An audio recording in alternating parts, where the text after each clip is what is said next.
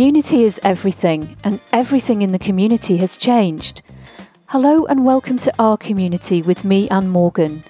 For this series of podcasts, I've reached out to key people in various communities to find out how they are staying connected, what's working and what's a challenge, how are they coping, and what are they doing that might work in your community. Hello and welcome to Our Community. I'm your host Anne Morgan and my guest today is Gib Bullock. And Gib consults, writes and speaks on a range of topics relating to the role of business in society. His first book, The Entrepreneur, Confessions of a Corporate Insurgent, is a personal story of his 15-year journey to create and scale Accenture's global not-for-loss consulting business. Gib believes passionately in the power of business to change the world and in the power of the individual to change the world of business. And he is in the process of creating a business decelerator on the Isle of Bute in Scotland, where he was born. This is also the first podcast I ever recorded. 2 years ago, I heard Gib speak at a conference in Singapore and I was inspired. I was interested in starting a podcast, but at the time had not actually recorded any episodes. I didn't know Gib, but I plucked up the courage to speak to him after his talk. And with huge grace, he agreed to record a podcast in the only 30 minutes he had free the next day. We duly recorded this episode using my brand new lapel SmartLav mics. So why has it taken me 2 years to publish it? Well, firstly, because when I did start my first podcast series, this conversation didn't quite fit. And secondly, I had a bit of a crisis of confidence and stopped recording anything really for a while. But this year I started the Our Community podcast, and when I re-listened to this conversation, I was stunned by the relevancy of the content. In life, sometimes things unfold at the right time. And the time to hear Gib's wise perspective on community is certainly now. I've rarely met somebody who's got more of a purpose than you have. You've got it, it's burning deep within you. And tell us a little bit maybe about where you come from. Yeah, and I definitely talk a lot about that in the book, and there was a part of me that wondered, are people really going to be interested in some of this preamble before I get into the juicy bits of big business and the problems with big business and corporate purpose and personal purpose? But I do think we are shaped from a fairly early age in the experiences we have. Mine was one of growing up in a small community in Scotland, where everybody knew everybody looked out for everybody. Parents who were both teachers. Just the evenings I remember in my childhood when, where's mum tonight? Oh, she's out taking the can for the Red Cross around the local houses. Where's dad? Oh, he's at a community meeting or something. And so that sort of civic engagement was there. I'm not making my parents out to be saints or whatever. It was many other people in the community. That was just what you did. That's what others did. So I think that has probably percolated up. I went off to the dark side, if you will, into big business and to make money, because that's what we were told would make us successful and that would be a good thing to do. But these things are still stuck in you quite indelibly from an early age. Of course. And how difficult was it to leave that small community, that tight community, where you had an integral part in what was going on, and to leave it and go out into the world? Quite difficult, to be honest. And that was more at the university stage. I'd been quite cocooned. It was a nice, comfortable little cocoon. And this, a metaphor, I suppose, springing to mind here about the metamorphosis of the caterpillar in the chrysalis or cocoon becoming a butterfly. We all, at some point, I think, start to, if we follow our path, if we follow our purpose, there is some kind of metamorphosis takes place. And the imaginal cells, that's the cells, the metamorphic cells, start to vibrate and changes. So I went off into the big city. It was different, but it was part of a journey. a journey that took me to London, took me to the bright lights, then took me to the Balkans, and has frankly taken me around the world. And the more I chased what I thought was the bright lights and the money and these other illusions of happiness, the more I actually found true happiness was in something else. And it comes down to, what took me there. It was following more the heart, I suppose, than the head and the projections of what society says you should be doing. Yeah, and I suppose, having all of that rich experience, you were then able to take the strands of all that experience and learn what it meant to have your own purpose, as opposed to perhaps purpose that, or purpose appeared as one thing and then morphed into another. No, I think that's absolutely right, and that will be different for every person. I do think that people have some kind of innate purpose.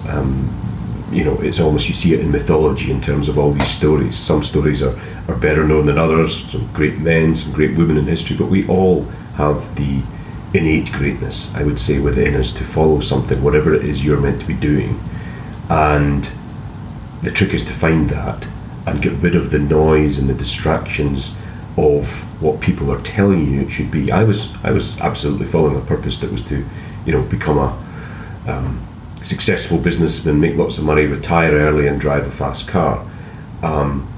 That was living the dream, but it wasn't my dream. And I think the important point is you have to find what your true dream is, what your true purpose is, and that is difficult to do in a world of constant distraction, Facebook likes, images, Instagrams, Wi-Fi everywhere. It's very difficult to get to that quiet place to find it and go inside rather than project what people want to see of you on the outside.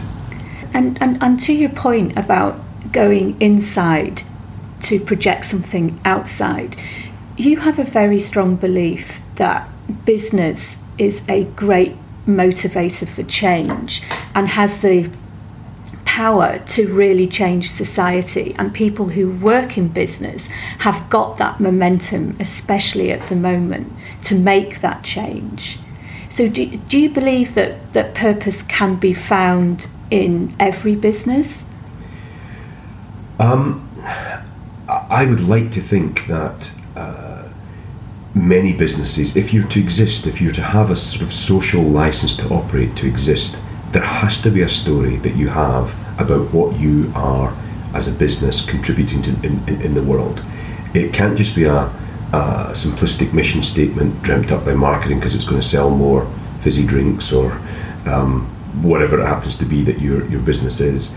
I believe people are increasingly going to, and this is the kind of new generation coming into the workplace, are going to ask deeper questions about their own purpose and whether that's aligned with the purpose of the company. I think society is going to start to ask, what are these huge multinational super states that we have created, the multinational corporation? Who are they serving? How are decisions being made there? Is it the few at the top serving, a very, very small minority of people? Or can we actually, in my view, flip the switch on that and say these organisations can actually start to be targeted at solving social problems? There's this huge business opportunity in solving some of the big social challenges, environmental challenges of the world, whether that's clean energy through to providing nutritious food or education or water or sanitation or healthcare. These were traditionally the sort of social and UN's challenges or the not-for-profits challenges. Now they are the business opportunities, I think, and that's where we get that alignment between purpose and impact. That would be a truly phenomenal thing to really see that step change. Guilty of being idealistic, guilty of being it's a fairly utopian vision, but all the pieces are there. Technology is enabling things to be done in different ways now by different types of organisations. And you see that with things like the mobile phone. We just thought it was something to initially send text messages or make phone calls. Now it's transforming, M-Health we talk about, mobile money is transforming how things are done. And they're done very differently in countries from what we've had in the West. It's not a case of play catch-up, it's a case of rethinking how things are done. Impact investing, I've just come from an impact investing summit in Sydney, that I was speaking at and making this point, that we now have the tools to actually capture and monetize future economic value, whether that's from educating a child in India or electrifying a rural village in Africa. There is value to be, economic and social value from that, and we can bring it to a present-day investment opportunity for business. And do you think the steps needed to take that opportunity to really maximise that vision, it comes with pain? Does it? Or can it be done? Can we all start taking small steps? What advice would you give to somebody who perhaps is at the start of their career and they've got that inside them? They know they've got a bigger purpose than just making money or looking at their KPIs in a purely commercial sense. They believe that they want to do more. What steps can they take? Well, the first thing I would say to younger folks when they're thinking about this, should I go into business or go into the non-profit sector or whatever, I would say that a career in business is an opportunity to follow your purpose and is an opportunity for them to come in and actually drive this change. We need people to come in on the inside and change business. My money is where governments and others have played a very, very significant role in the past. I think business has now got to the scale where it really has the potential, I think, to move the needle on these issues very, very quickly. And Nestle, for example, will touch 1.5 billion people, consumers around the world, this very day and every day. Now that's kind of reach and scale that a single government in a single country can't get to. So I would say, first of all, go in there with that intent and that purpose. But I do think if we want to change the world through business, yes, we have to change the business world first, but we also have to look inwards and change ourselves before we change anything. And that's really the journey I've been on in the last few years. That might be, you never know, another book about that journey, but start with yourself and what you are all about. Then you can start to have a chance of changing business, and if we change business, I am convinced we can change the world. Wow. I mean, I think with so many people looking for a purpose at the moment, that idea of looking within themselves, I think there is a real energy around that now, that people are starting to realise that, we are connected in a way. I mean, communities are different. The community that you were born into, even that has changed, I'm sure. Hugely, and this is the actual sort of full circle, interesting kind of metaphor. The community has changed. It's still a fantastic place. My heart is very much in that community, but it dropped economically and population-wise 4% last year, while Edinburgh grew 12% in the last 12 months.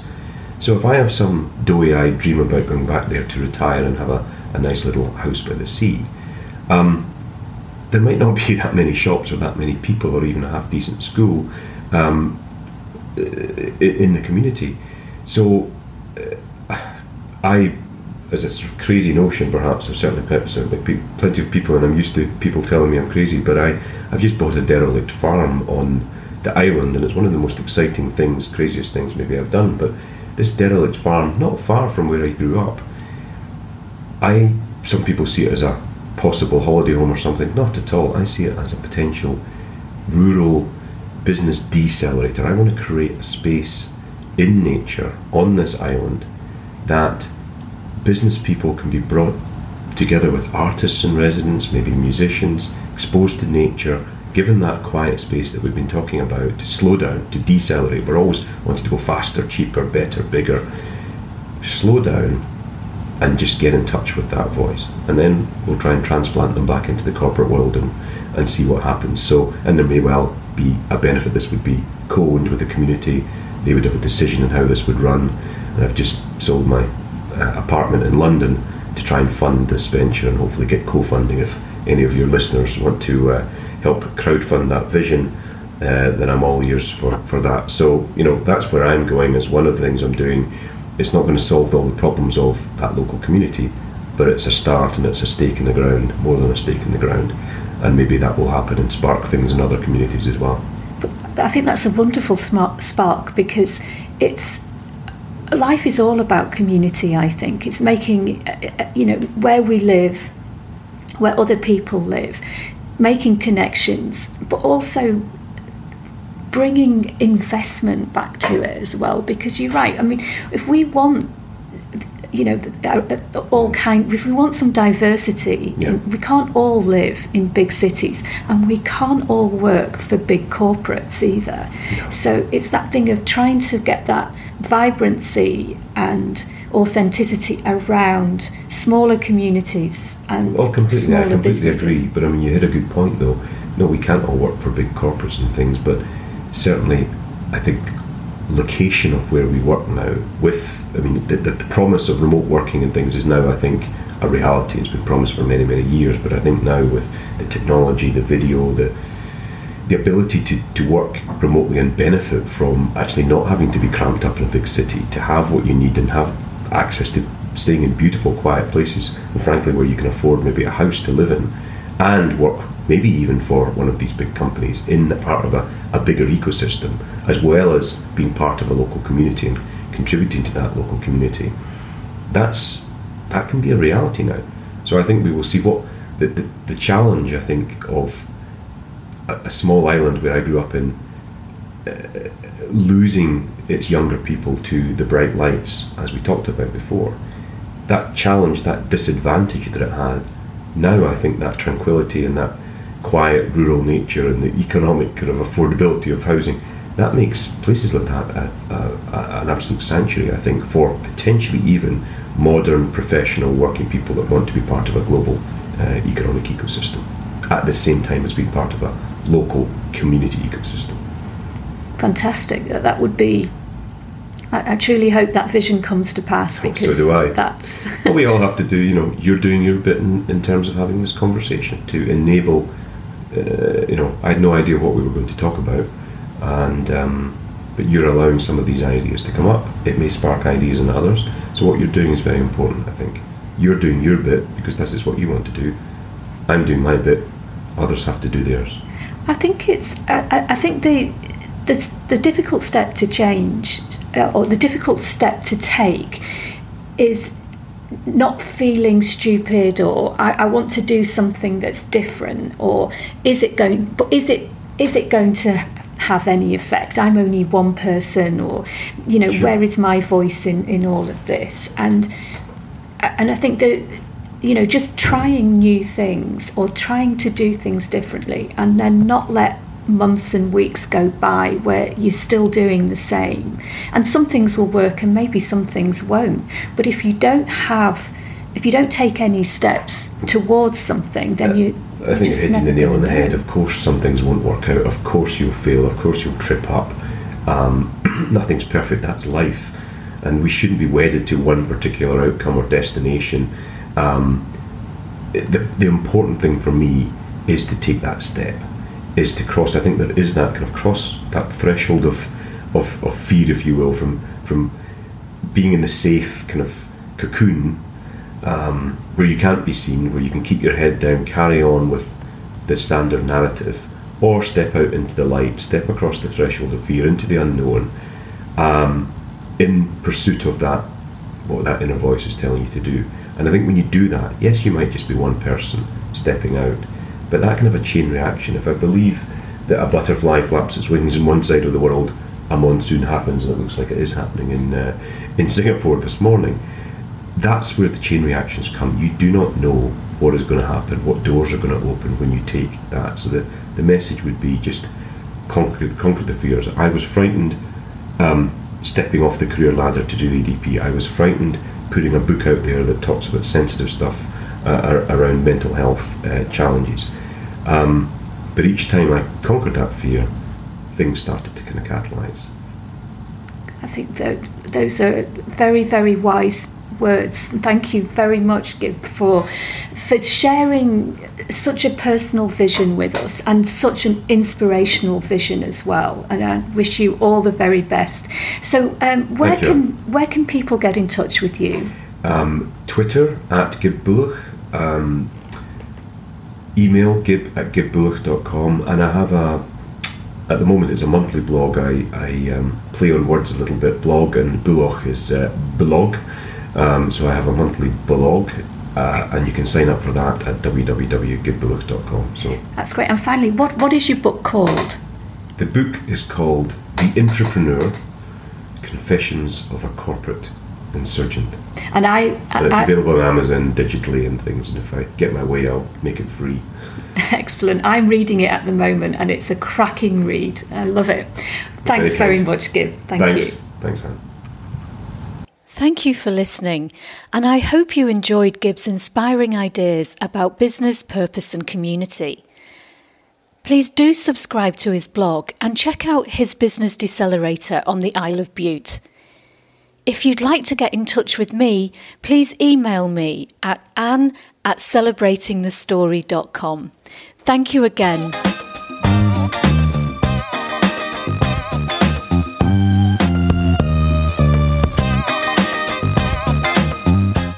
You have been listening to Our Community with me, Anne Morgan. If you like what you've heard, please subscribe to our show on Apple Podcasts, Spotify, or wherever you listen. And don't forget to leave a review and rating on your favourite episode. Thank you.